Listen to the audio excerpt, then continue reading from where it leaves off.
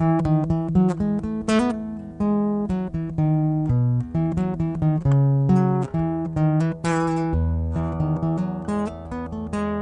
the morning, my brothers and sisters in Christ, welcome to St. Mark Bemidji's podcast, the podcast that stays crunchy, even in milk, overnight. This program, like many other modern podcasts, is a value for value podcast. We send you the value of the content, free, without a paywall or a subscription, or giving up your personal information while creating an account. The amount of value you receive is entirely up to you. If you thought it was terrible, well, you're only out of a few minutes of your own time. But if you thought it was great, we would like you to take that value and pass it on. You see, we don't want your money. We want you to spread the love that we received from God free and give it to someone else who most desperately needs it. And the best part is that when you give God's love away, you somehow haven't lost a thing. In fact, you may have gained more than you started with. It's a true miracle. So if you like this podcast, share it with a friend or somebody you're just passing by on the street. There are lots of ways to do it, including taking a look at the show notes and copying the address from Buzzsprout down and giving it to someone else. You need help with that? Just send me an email at john.kirk@stmarksbemidji.org and I'll get back to you right away. Today's sermon is out of Timothy Church in St. Louis Park, Minnesota. It's titled, Christ, Give Courage, and is based upon a reading from Galatians chapter 2, verses 11 through 16. Let's listen in now, shall we?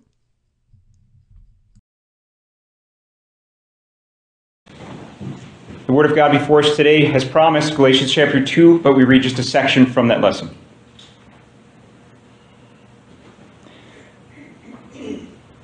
Before certain men came from James, he, Peter, used to eat with the Gentiles.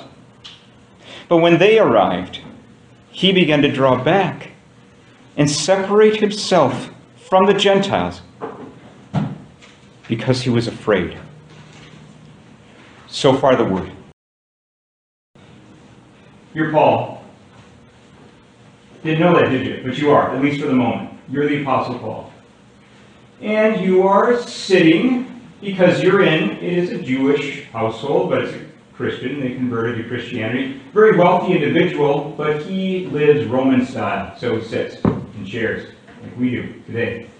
So you're sitting at chairs around tables in a large atrium in the middle of the house. Again, I said it's pretty big house. Most of you are sitting, several dozen of you, in the atrium. A few are sitting off under the shelter and shade of the roofs around you. And as you're talking, people are asking naturally about your first missionary experience, especially some people who are new to the congregation and have passed through. They get to talk to the Apostle Paul, and they ask you some things, and you're talking. And while you're talking, they do notice that a couple times you start to do this, and then you get back to the conversation again, and they ask you questions like, is it true on Cyprus that after you struck blind the sorcerer Bar-Jesus, that as soon as that happened, or soon after, the proconsul, what's his name? Sergius Paulus, you say. Yes, Sergius, he became a Christian. Yeah, that's true. He actually became a Christian right after that. And then you go on to talk again about some of the persecution you had, some of the needs of the church, caring for the poor. Even though the famine is over now in the land, there's still people who are hard-pressed. And again, they notice that you look over one more time. And then you get back to the conversation. And you're talking about now, they ask you about, we heard that you were thought of as one of the gods. They called you Hermes. No, that's not right. They called my missionary buddy, they called him Hermes, they called me Zeus, after we did a miracle. I corrected them immediately, obviously. And you're talking about that and what a shock that would be. And finally,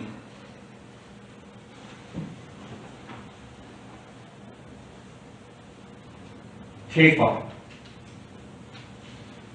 Cephas in English, Peter, and now you're talking to a specific man at another table, Peter the apostle, and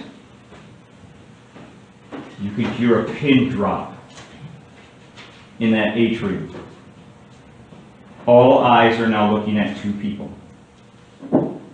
How is it, Peter, you can imagine wherever he was sitting, How is it, Peter, that you're a Jew?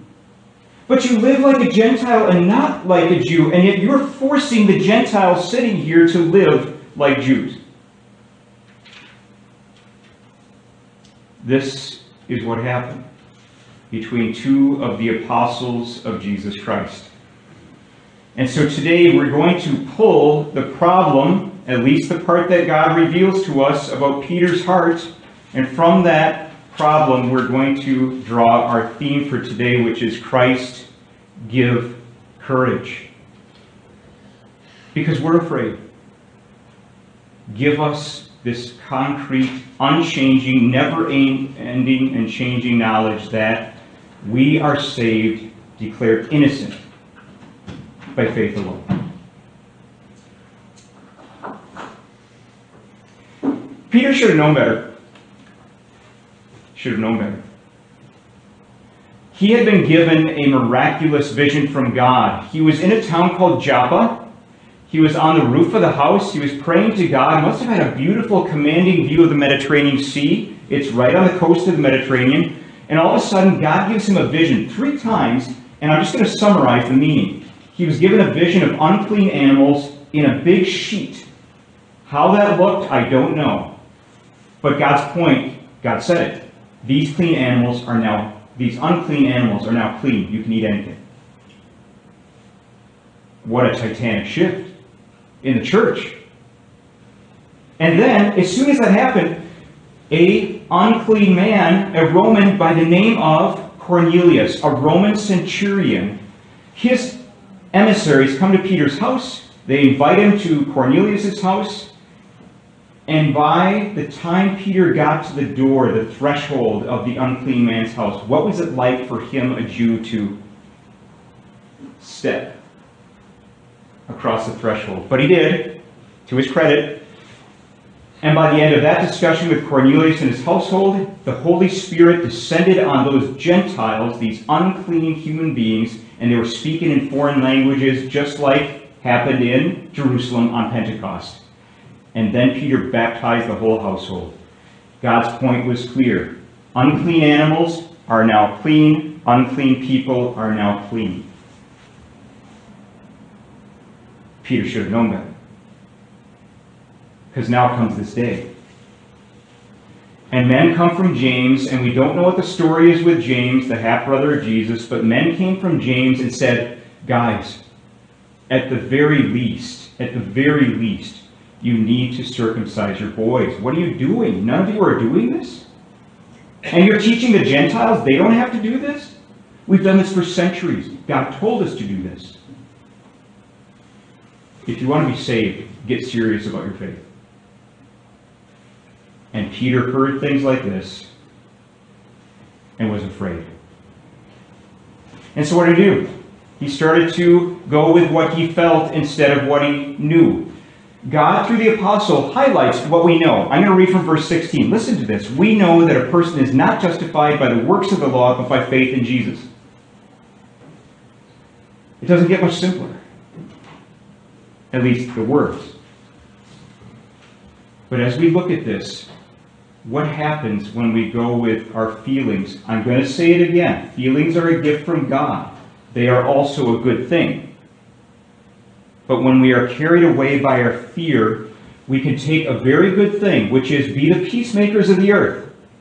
This is what Jesus himself teaches us. Be the peacemakers. End conflict.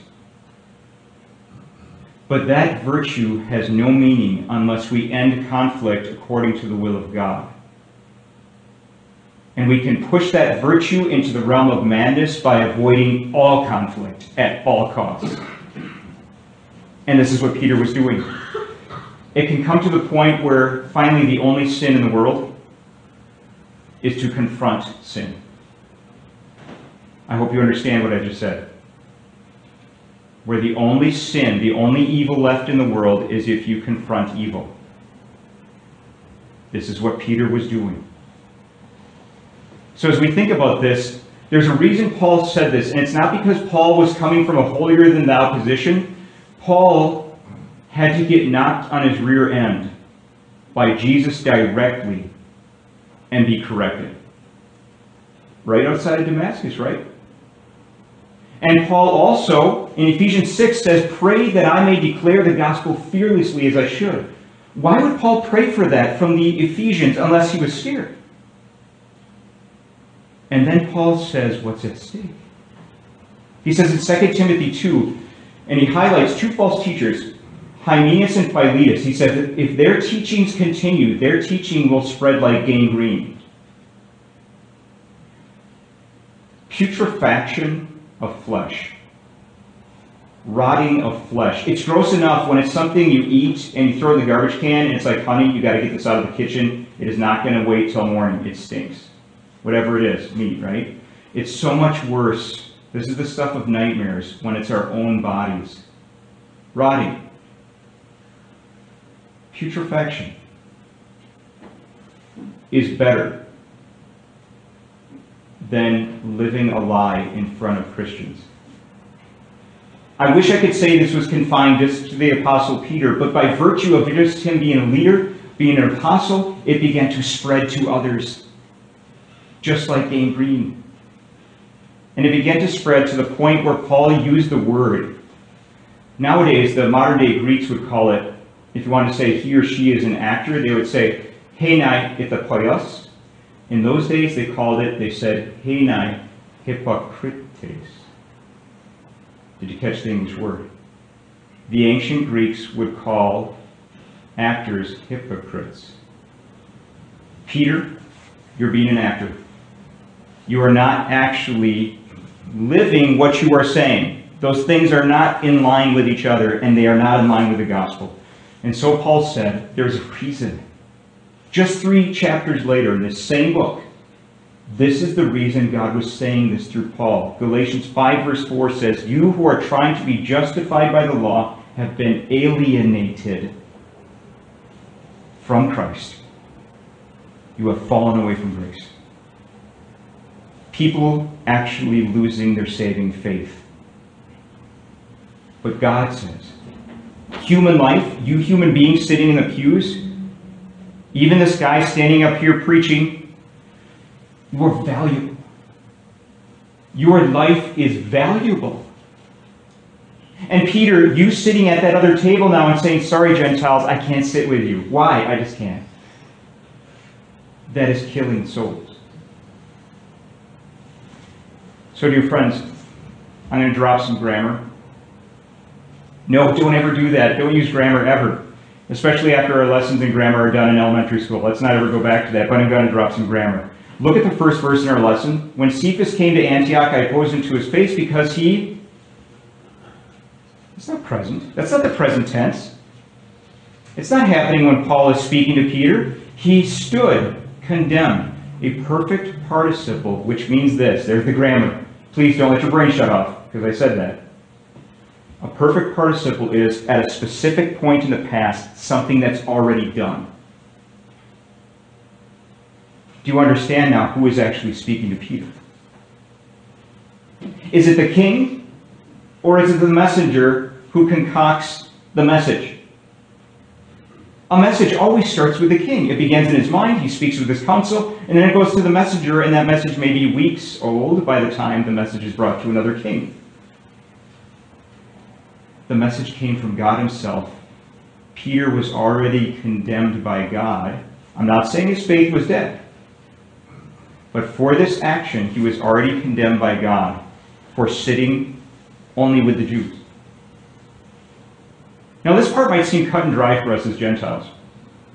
Good, Paul. Very good. Yes, Peter was wrong. He should be sitting with us Gentiles because we're Gentiles. We're awesome, right? We can agree on that, right?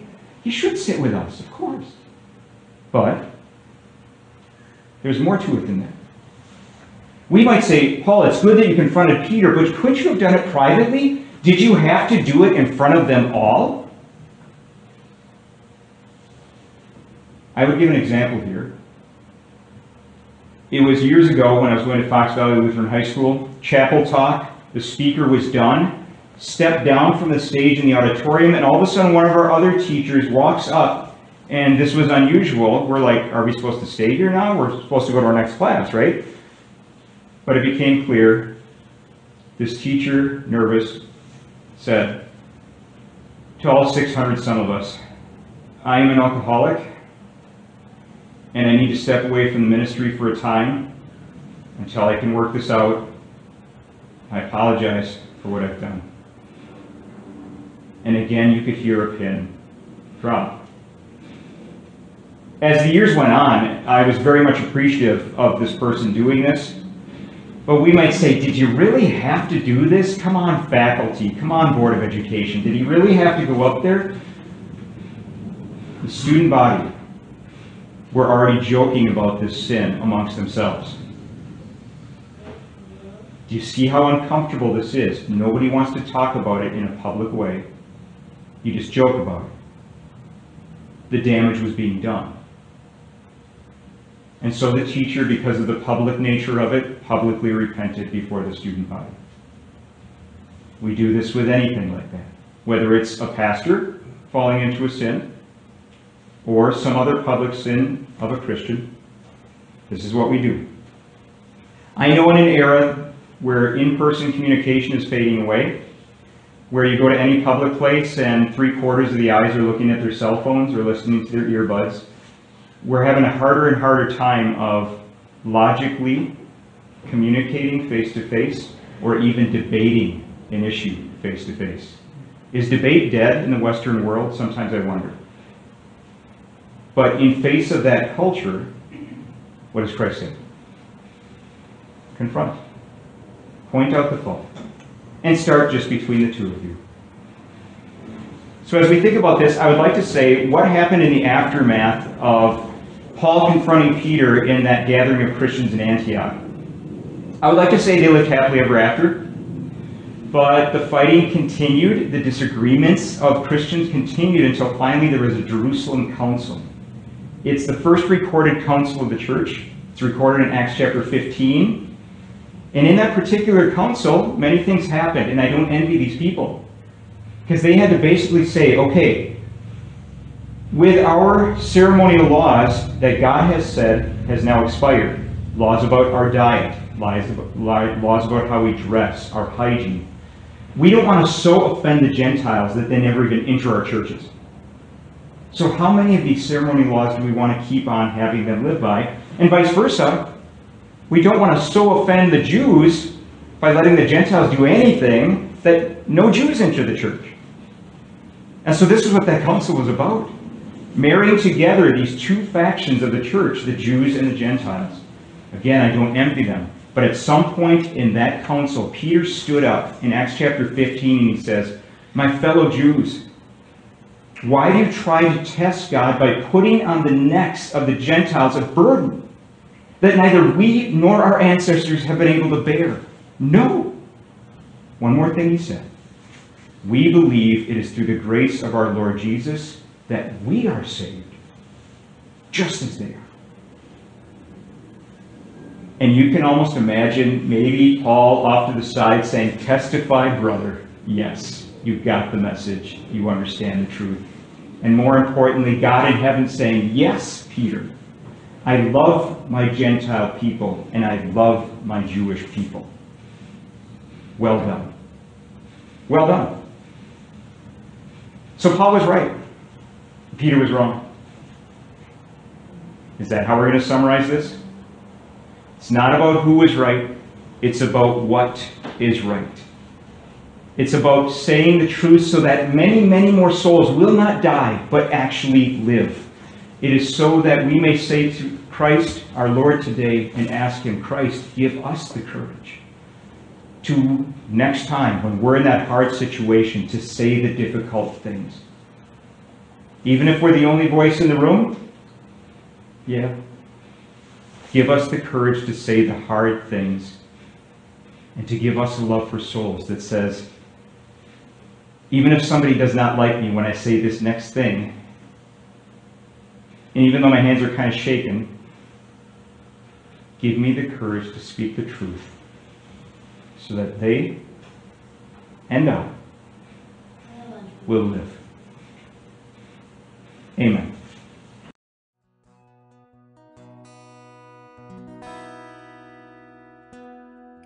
We hope that today's meditation on God's Word has enriched you.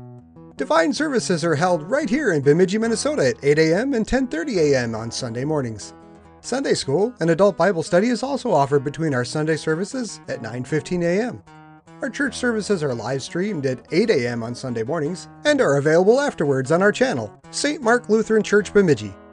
If you're listening or watching this podcast, you are cordially invited to join us in person next week and every week. This is our 4th year producing this podcast, and there is a large archive of devotional material online available if you want to learn more about God and His Word. Visit www.stmarkbemidji.org or look in the show notes in this podcast for a link to this and many other meditations on God. You can also search for St. Mark Bemidji on YouTube to find our channel. If you have any questions or you would like more information about our church and its ministry, please visit our website, which is once again www.stmarkbemidji.org. All scripture readings are taken from the Holy Bible, New International Version, copyright 2011, and are used by permission from Zondervan. Meditations Daily Devotional is published by Northwestern Publishing House and is also used by permission. If you enjoyed this podcast, please consider subscribing and telling a friend. May God bless the rest of your day. God's own child, I gladly say it. I am baptized into Christ. He, because I could not pay it, gave my full redemption price. Do I need of treasures many? I have one worth more than any, that brought me salvation free, lasting to eternity.